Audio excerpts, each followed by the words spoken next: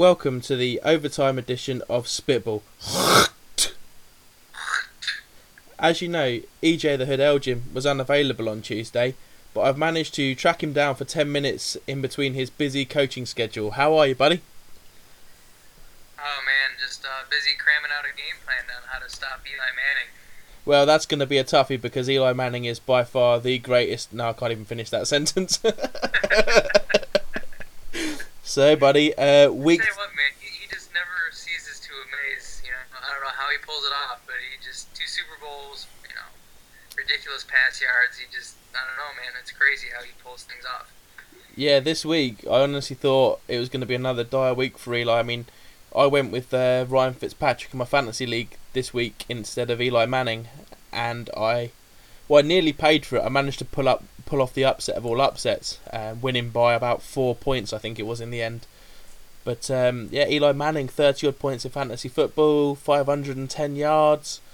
Yeah. It just 14 points down in the fourth quarter. I don't foresee you ever starting Fitzpatrick over Manning again. I feel like that's a dumb move. It's funny you should say that because tonight I have removed Ryan Fitzpatrick, excuse me Bills fans, removed him from my fantasy team, and this week I am starting Eli Manning, funnily enough. Well, let me ask you this, man. Who's the best available quarterback pickup available in your league? Well, I've got 2 leagues at the moment. I've got one which I created for my flag team, and one which I created, one that I joined that was all fellow Bills fans. Now, the ones I can remember is from my Spartans League. I have a feeling Jay Cutler might still be available to pick up. Mr. 4 Picks? Yeah. Well, to be honest, that was one game. He holds his composure better than anybody in the league, doesn't he? The way he gets in his offensive lineman's face and pushes him and then doesn't talk to the media. He's a clown. Yeah. Oh, he is. He's an absolute klutz. But with the yardage he put up with Marshall in the first week, he had an off week this week, but he was playing against a really, really good Green Bay side with something to prove, wasn't he, this week? So look for him to rebound, him and Marshall to rebound, hopefully this week, as I've added Marshall to my fantasy team. There you go. Now, I'm assuming Griffin's been picked up because he personally has been my biggest surprise at quarterback. Yeah, Griffin was picked up on the draft day, buddy. He went. He was one of the backup quarterbacks, but he still went in around about round 7 or 8, I believe. Okay, I tell you what, man, he's having just as much of an impressive first rookie season as Cam Newton. Yeah, absolutely. It's very difficult not to compare the two, really. Griffin had the best rookie start, not necessarily in yardage, but with touchdowns and no interceptions thrown, wasn't it? He had the best rookie start to the season. Right.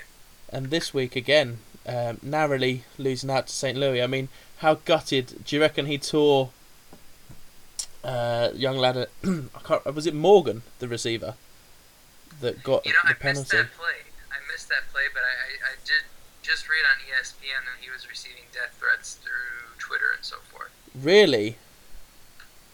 That's absolutely ridiculous. I hate that. The same happened to Carl Williams, didn't it, after the champion conference game last year, and there's just no need for it. Yeah. I love NFL. So you might tell me what happened with Morgan? I know it was in the fourth quarter. Did he have a big pass drop or something? Ironically, it wasn't a drop. What happened, he caught the pass to get them in a better position for the field goal. However, after he caught the pass, one of the St. Louis defenders got in his face and I think tried to trip him or something. He threw the ball at the Rams defender, costing 15 yards, meaning that Cundiff had to attempt a 62-yard field goal instead of, what would it be, 47? So it wasn't like what Stevie Johnson did for your Bills, what was it, 2 seasons ago, where he dropped the game winner in the end zone? Oh, yeah. It wasn't a Wes Welker moment, shall we say. Forget about Stevie Johnson, Wes Welker's more current. So, definitely, it was one of those moments, just lost all composure and gave away a personal foul, and it was just so silly after Griffin had done so well to get them into that game time position. Just absolutely criminal. But thinking of players that have had an impact, one thing you missed out on this week, my friend, was in the blog and also on Tuesday's podcast that I did with Marcus, I own Fantasy Football Henson, was I've introduced an offensive impact player of the week and also a defensive impact player of the week. Aptly named for me Ray Lewis Award for the defensive player and the Megatron Award for offense. With that in mind, maybe you could give me a rundown of firstly a couple of players you think worthy of a mention, followed by your overall offensive impact player of the week. Interesting. Well, I like the category, and I'm one of those guys that likes to go against the norm. So I'm hoping I'll pick someone that wasn't mentioned in your blog and in your discussion yesterday with your teammate. But starting with the offensive side of the ball, the rookie quarterbacks all had decent games.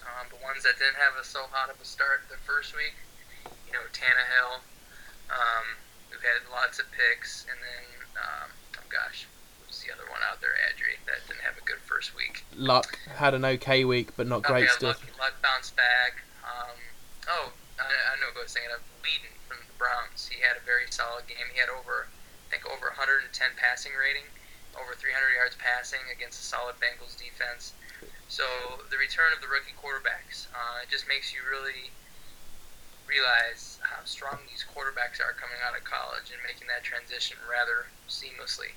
I wish I knew an answer as to why it's that seamless. I think they have NFL-type offenses at the collegiate level, which makes the terminology and the processes a lot more easy for when they make the transition. Plus, I feel like the coaching staff in the NFL is just so top-tier elite that they all have individual quarterback coaches that can really take them to the film room and discuss possible reads and so forth. So that was my biggest surprise of the week, and they were all, I believe, worthy of impact players because some of them, weren't expected to do as well this early. But of course, well, if I can just quickly interject on the theory of the rookie quarterbacks playing so well, is it just me, or do you also think that with a lot of the rookie quarterbacks, particularly that are starting, coaches are seen to adopt more of that option offense that they're used to playing in college? Yeah, especially with Griffin. Although, in college, you see the option. I really don't see the option offense in the NFL. I see the spread offense where it's like the option read where you can give it to the running back or keep it or run off tackle. But I see that mostly in Carolina with Cam Newton. I see Griffin getting his yards by scrambling. Hardly ever do you see design runs for him or any of the other rookie quarterbacks. And plus, these quarterbacks, they just have good talent around them to throw to. So, my impact player, surprisingly, I'm going to stick with the rookie theme, Adri. I'm going to pick another round one draft pick that the Browns had besides Weeden, and that would be Trent Richardson, their running back. I believe he carried the ball close to 20 times for over 100 yards. Yep. Had a touchdown. Plus, I believe he had a receiving touchdown. So, after getting shut down that first week, he really showed that skill set that he brings out of Alabama, which is the top-notch university for college football. So, he's going to be an exciting player. I know that first week he may have been bothered by that knee injury that he's been dealing with, but I tell you what, he had a very good game against Cincinnati. And yes, I know you're supposed to probably pick an impact player that was on a winning team, but I'm one of those guys who likes to go against the grain. I'm going to go with Trent Richardson. He really surprised me this week. No, I think that's a very good pick. And if I'm honest, an impact player for me doesn't necessarily have to be on the winning side. They just have to make one hell of an impact. And this week, I actually went for this Chargers tight end, Dante Rosario, as my impact player of the week, because although he only had 4 catches for 48 yards, 3 of those catches were touchdowns. So that for me, that's a hell of an impact. So hey man, that's a good find. I never would have thought of that. That's a good pick. Yeah. And let me ask you just one quick question before we move to the defensive side of the ball. Certainly. Is there not a better 1-2 wide wide receiver duo right now in the league than those that Eli Manning throws to with Hakeem Nicks and Victor Cruz. They are just dynamite. I think I saw a stat that they are the first wide receiver combination to have over like 150 yards plus a touchdown or something like that. It was just something ludicrous. It was, yeah. They both definitely, as you say, they had over 150 yards each and a touchdown each. They are great receivers. I'm going to throw something out there it's in its early days at the moment, so it's not necessarily a better 1-2 punch, but keep an eye on Steve Smith and Brandon LaFell in Carolina, because they have the potential to match that with Cam Newton as well at quarterback with a big arm on him. I say keep an eye on those two for the rest of the season, because I have a feeling that they'll be having some big games as well. And you know I'm happy with that selection, right? Yeah. I hope Steve Smith can stay healthy, because he had to leave the game temporarily with a knee issue, and he actually received a pass from Cam Newton down the sideline, wide open. And usually Steve Smith can take that to the house, but he got caught down by several players. So I think his health's a little bit of a concern, but I agree. I think LaFell has come out of the blue and has really helped complement Steve Smith well. So defensive side of the ball, what you got, man? Well, before we quickly move on to defence, 'cause I know we're sort of running a bit short of time as well, but before we move on to defence, the only other two receivers I want to mention, and I can't believe I didn't mention them first, it's another team, well, it's from the another team from the NFC South in Julio Jones, Roddy White. How's that for a 1-2? Yeah. Now, Julio actually was shut down. I think he only had 2 catches this past week. He did. And I don't think Roddy White had any impressive numbers either, but they pulled it off.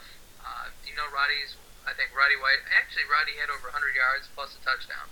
So I think I definitely agree those two receivers cause defensive coordinators heartaches, because if you shut down one, like in this case, the Broncos shut down Julio, but then Roddy White, serves his punishment. So, I should say, dominates. So that is a lethal combination, and that one frightens me because those Falcons are in my Panthers division. So that should be interesting to watch. Absolutely, and sorry to have interrupted there, fella, but if we move on to the Defensive Impact Player of the Week, otherwise known as the Ray Lewis Award, what are your thoughts? Okay, I tell you, one guy that impresses me, and he's been at the top, I think, the last 2 weeks in terms of tackles, plays for the Cowboys. Very unknown name, but it's someone I drafted as my linebacker. I've been nothing but impressed. His name is Sean Lee. Came out of Boston College, which is known for having a good linebacker school. But he, this past week, had 14 total tackles. Now, granted, only 4 of them were solo, and 10 were assists, but he's always flying to the ball. Granted, if you YouTube it, I think Golden Tate for the Seahawks, the receiver, absolutely just lit him up. I knew I recognised the name. That was the block, wasn't it, where he just absolutely came in and just cleaned off his helmet and everything. Yeah, I felt for him. So, I don't know, I think he had to leave the field. I'm not sure what his injury status is, if he got concussed, or if he'll be back on the field, but he's someone that's fun to watch. I know he was leading, I think, the league in tackles last year before he broke his arm, so that's someone to keep an eye on. But in terms of, if I had to pick one guy, I have a hard time this week because not anyone seemed, well. What do you think to people on? I'm going to actually tell you my defensive play of the week, and then from here on out I'll start thinking of the defensive players of the week. But my defensive play of the week, last name was Wright for the Tampa Bay Buccaneers, where he picked off Eli Manning.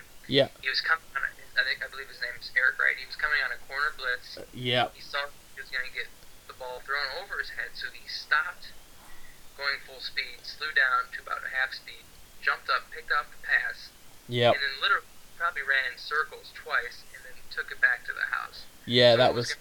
I thought only like a 2-yard return. He took it, I would say 50 plus, which is just one of the more beautiful runs that I've seen. Absolutely, I totally agree. I remember seeing that on Red Zone on Sunday, and it was a hell of a play. I couldn't believe it. When he started cutting back, I'm thinking to myself, what are you doing, fella? You're going to start to lose some yards there. And then to see him actually run into the end zone, I couldn't believe it. It was a great play. So another name to think of for you would be I'm trying to again think of the name, Seahawks cornerback this week. I think it's Brandon. No, I really should remember it, as I was only talking about this the other day because he was worthy of a mention by Marcus. It was, bear with me just one moment. It was definitely a Seahawks cornerback. So, have you got any more thoughts around other defensive players at all? I like the fact you're doing the defensive side of the ball. I know Seattle has, I think, the 2 tallest corners in the league, and I'm sorry that I can't help you out with the names there. I'm going to actually stop with the defensive side of the ball while you try to think of that name there, Adrian. And one other thing I want to mention from this weekend, and I know I keep on talking about plays, but since I shared with you the defensive play of the week, on my point of view, I think my offensive play of the week easily could have been my impact player, running back for the Dolphins, Reggie Bush. Yeah. I tell you, man, with not many playmakers on that team, the fact that teams are probably focusing on the run, considering the quarterback's a rookie and has really no one to throw to, he ran for over I think he ran for 172 yards and 2 touchdowns. Yep. One of which 65-yarder, but one run was a 3rd and 1, and it was the most beautiful 3rd and 1 run I think I've ever seen. The fact that he was able to juke 3 or 4 guys, plus bounce off a tackle where a guy hit his knees and literally stopped all his momentum, and yet he still finished the run into the end zone. So he's an exciting player to watch, and I think he was a Heisman winner out of Southern Cal, and he really didn't find his niche there in New Orleans. He was always sharing time, and now that he's the featured back in Miami, last year and now this year, he's really starting to show us his stuff. Absolutely, yeah. We mentioned this briefly on Tuesday. The stat that came out from his performance this week, that he's now gone. This was his 6th straight 100+ yard rushing game. Wow. Which for a team like Miami is phenomenal. Just quickly coming back to it, it's Brandon Browner is the cornerback from the Seahawks, who I mentioned because he had 4 tackles, one of them forcing a fumble, and he also intercepted Romo once as well. Wow. If you force me to name a defensive player, I don't know if you've ever seen a stat line like this. It's the safety for the Titans. Michael Griffin, I believe he's in his 2nd or 3rd year maybe. Granted, his team got smoked to San Diego 38-10. I'm not sure if he was the one responsible to have to guard Rosario. So he filled there. But, I mean, he had 16 solo tackles and 2 assists and a forced fumble. Wow. So he had 18 full tackles. He, as a safety, had the most tackles in the league this past week. More so than any linebacker or lineman. So he's a force. I think that's a great pick, and you'll be pleased to know that the 2 players, if we're counting him as your Ray Lewis Award winner this week, I'm assuming we are. Yeah, he'd be my pick. They are 2 players that we actually have not yet mentioned this week, so well done there. Good to see that you're on a different train of thought there. Just to fill you in, for those who haven't necessarily seen the blog as well, my defensive impact player of the week this week was Arizona Cardinals defensive end Calais Campbell, who recorded 10 total tackles, including 2 sacks in the victory over New England. So he went down. That was an absolute sweet victory for them over the Patriots. Yeah, and how often do you see Gostkowski miss an important kick? There's something about New England kickers, and with Vinatieri before him, they just don't generally miss pressure kicks. Right. But to see him shank it so horrifically badly brought a big smile to my face. I have to say. Yeah, it's one of those moments of the week. But I know obviously you're short of time, so unfortunately we'll have to call it a day there. What we will do is I will also post the YouTube links for the plays that EJ has mentioned from Eric Wright and also Reggie Bush up on alongside the overtime edition of Spitball. And I would like to thank you all for listening. And EJ, as always, my friend, it's been an absolute blast. Thank you very much. Good discussion, Andrew. Take care, bud. Take care, my friend.